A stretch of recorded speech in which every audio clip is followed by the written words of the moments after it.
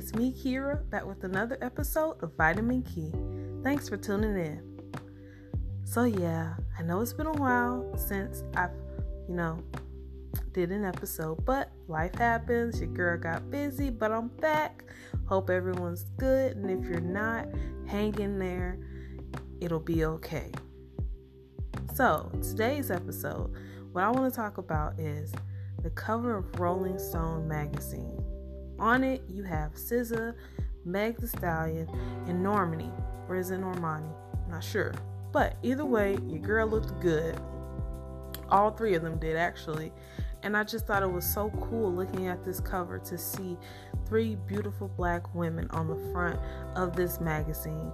And I know we have things like Essence, and we have so many other instances of something like this happening, but I just thought it was so cool to see three beautiful black women on the front of Rolling Stone magazine. And to other people, they might say, what's the big deal about that? But you guys have to understand the fact that you have three brown-skinned, beautiful black women on the front of this magazine just says a lot about how we are fighting to change what is seen, that representation that you see in Hollywood, in the music industry, in really any, all types of forms of entertainment, as well as anything that means you're famous, anything that you're in the forefront of things and that people will see you. It's so awesome to see more than just the typical representations of black women that involve them being light-skinned or having a certain hair texture or whatever. It's nice to see that you have more and more women being celebrated that have more than just your typical idea of what's considered beautiful. They don't fit into the same stereotypical box of what has been represented over the years for such a long time of what is considered beautiful. And I just find that awesome to see, and something that I feel like needs to be celebrated more is the idea that it's important for other little black girls to see more black women that look like them, and not just one idea of what is beautiful. Because yes, you have had moments where you see somebody like Lupita Nyong'o or Viola Davis who get celebrated, but we need more. Just instances of that every once in a while, or for something special, isn't the only time that needs to happen. It needs to be more consistent. It needs to become more normalized. And I think that's what people don't understand, is the importance of something like that becoming normal. Not like the fact that we have to get so excited over seeing this type of representation in and of itself is sad, because it should be normal for us to see ourselves in the media that's put in front of us every day, and to see ourselves represented as beautiful, as wonderful, as amazing, as cool, as awesome.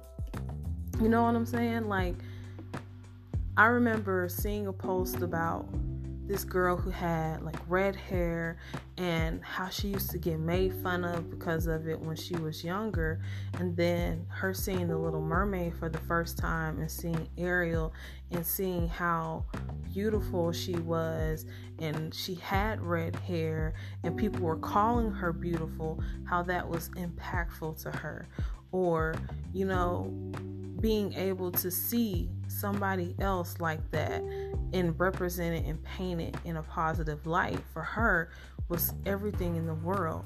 And I think every girl deserves that, no matter their race or their hair texture or their complexion. Every young girl deserves to see themselves represented in a positive light and celebrated as beautiful, no matter their height, color, any of those things. Growing up, for me personally, being a black girl, of course I saw light-skinned black women in the media that were celebrated as beautiful or pretty, so that wasn't something I had to search for. But seeing bigger women celebrated as more than just a joke or a gag character, or like the best friend that's there for comedic relief, that was harder for me to see or relate to when I was watching movies or videos or anything, TV, any of those things. You know what I'm saying? Like, yes, you saw the light-skinned girl be celebrated, the light-skinned black girl be celebrated or looked at as pretty, but that's not something related to my identity that I struggled with, that I questioned about myself. But my weight was, my size was, because I didn't fit that same size as a lot of the young girls I went to school with. I was a big girl, so it was tiring, it was exhausting always seeing somebody bigger like me basically be the butt of everyone's jokes, and always being the person that's the bridesmaid and never the bride. And that's something that stuck out to me as something I needed to see, because whether I was thin or whether I was big, why can't we all be celebrated for our beauty, no matter what that comes in? You don't have to be everything to everyone, and you don't have to be attractive to everyone. You have a right to be attracted to what you're attracted to, but that doesn't mean we shouldn't celebrate and we shouldn't uplift women of all shapes, sizes, colors, creeds, heights, hair, complexion. All of that stuff is stuff to be celebrated. And so for me, that was being a bigger girl. For that other lady, it was having red hair and dealing with the jokes and the stigmas that come with that. And for people like my cousin, who is a brown-skinned black girl, for her, it was not seeing that be celebrated as beautiful or as equally beautiful as light-skinned counterparts.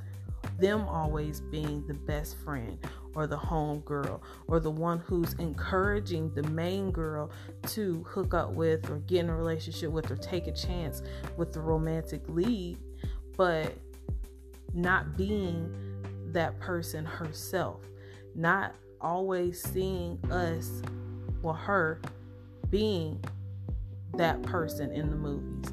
Why is it that the little beautiful brown-skinned black girl has to be the best friend that sits on the side and watches her light-skinned friend become the one that's loved on or celebrated or that gets the guy?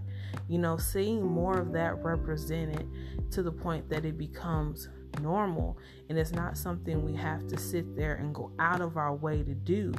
That's what I want and I wish we could get to. That's the point where I feel like we would have been able to say that we've come a long way in comparison to where we were before, is when we're able to sit and watch a TV show and see that all of these different types of women and even men are more than what they were before. And it's not revolutionary to have it happen. It's the norm.